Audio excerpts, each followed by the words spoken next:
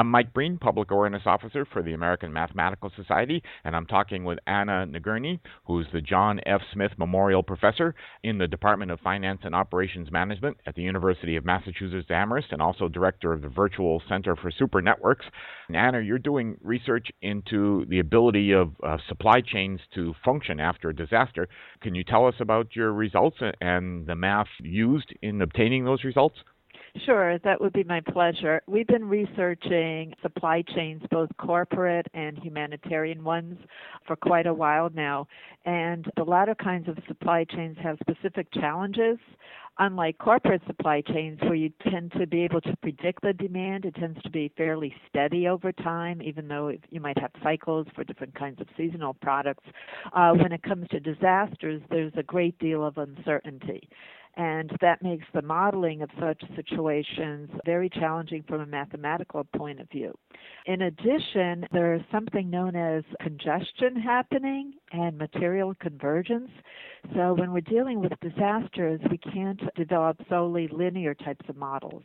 We really need to develop nonlinear types of optimization models, and that's something that my group has been working on very hard. It's very gratifying, and we truly hope that our work is making a difference. We all have the picture of all the supplies just sitting at the airport or on a dock somewhere. I guess your models are trying to rectify that. Exactly. We capture different kinds of costs associated with shipping the goods, with actually procuring the goods, and even storing the goods. And what's important to realize that these costs should include different kinds of metrics.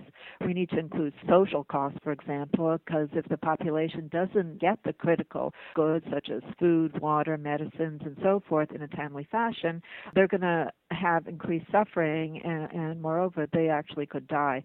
So the cost functions are very important, and we consider generalized kinds of costs that capture time, that capture actually financial costs, if that's important, and also risk, because in these kinds of disaster situations, there could be pilferage, there could be obviously damaged roads, and so on. So you really have to have probabilistic elements in these models. You have to capture risk and uncertainty, and also time.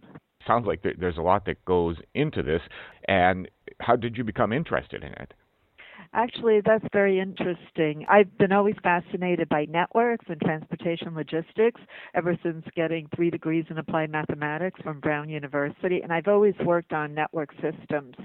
A couple of years ago, actually, I wrote a proposal to the Rockefeller Foundation. I had been actually part of the only mathematical team residency they had ever funded in the 50-year history, and that was so successful. It was a team of women, and we wrote a couple of papers while there. I decided that I would like to do a workshop on humanitarian logistics.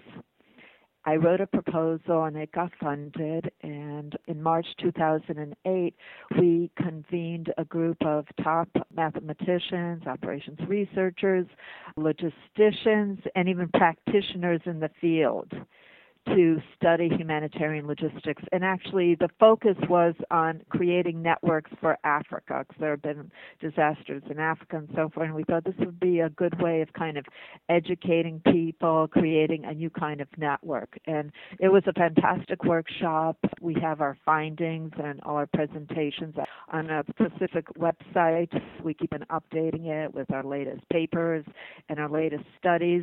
And my most recent book was inspired by that workshop, and it's called Fragile Networks.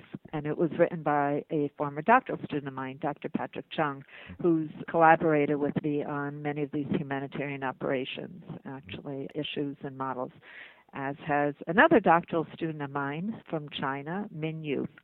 Are these people who, when you came up with the Unified Network Performance Measure? Yes, we have even additional results. One paper was published, and another paper is now in press for a special issue of the journal Transportation Research A, where we identify different kinds of metrics to assess supply chain performance under uncertainty when you have capacity degradation on the links, which is exactly what happens. The ports get congested, the tarmacs get completely filled up, the roads get destroyed.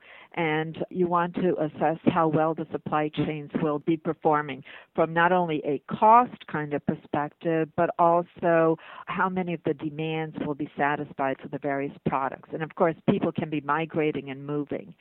So we have a by criteria kind of performance measure that captures these different trade-offs under different kinds of scenarios. So you can assess ahead of time how well your supply chains will work. That's Anna Nagurney, who's the John F. Smith Memorial Professor at the University of Massachusetts Amherst and Director of the Virtual Center for Super Networks. And in part 2, we'll have more on this subject, including how mathematicians are needed to advance research in the subject.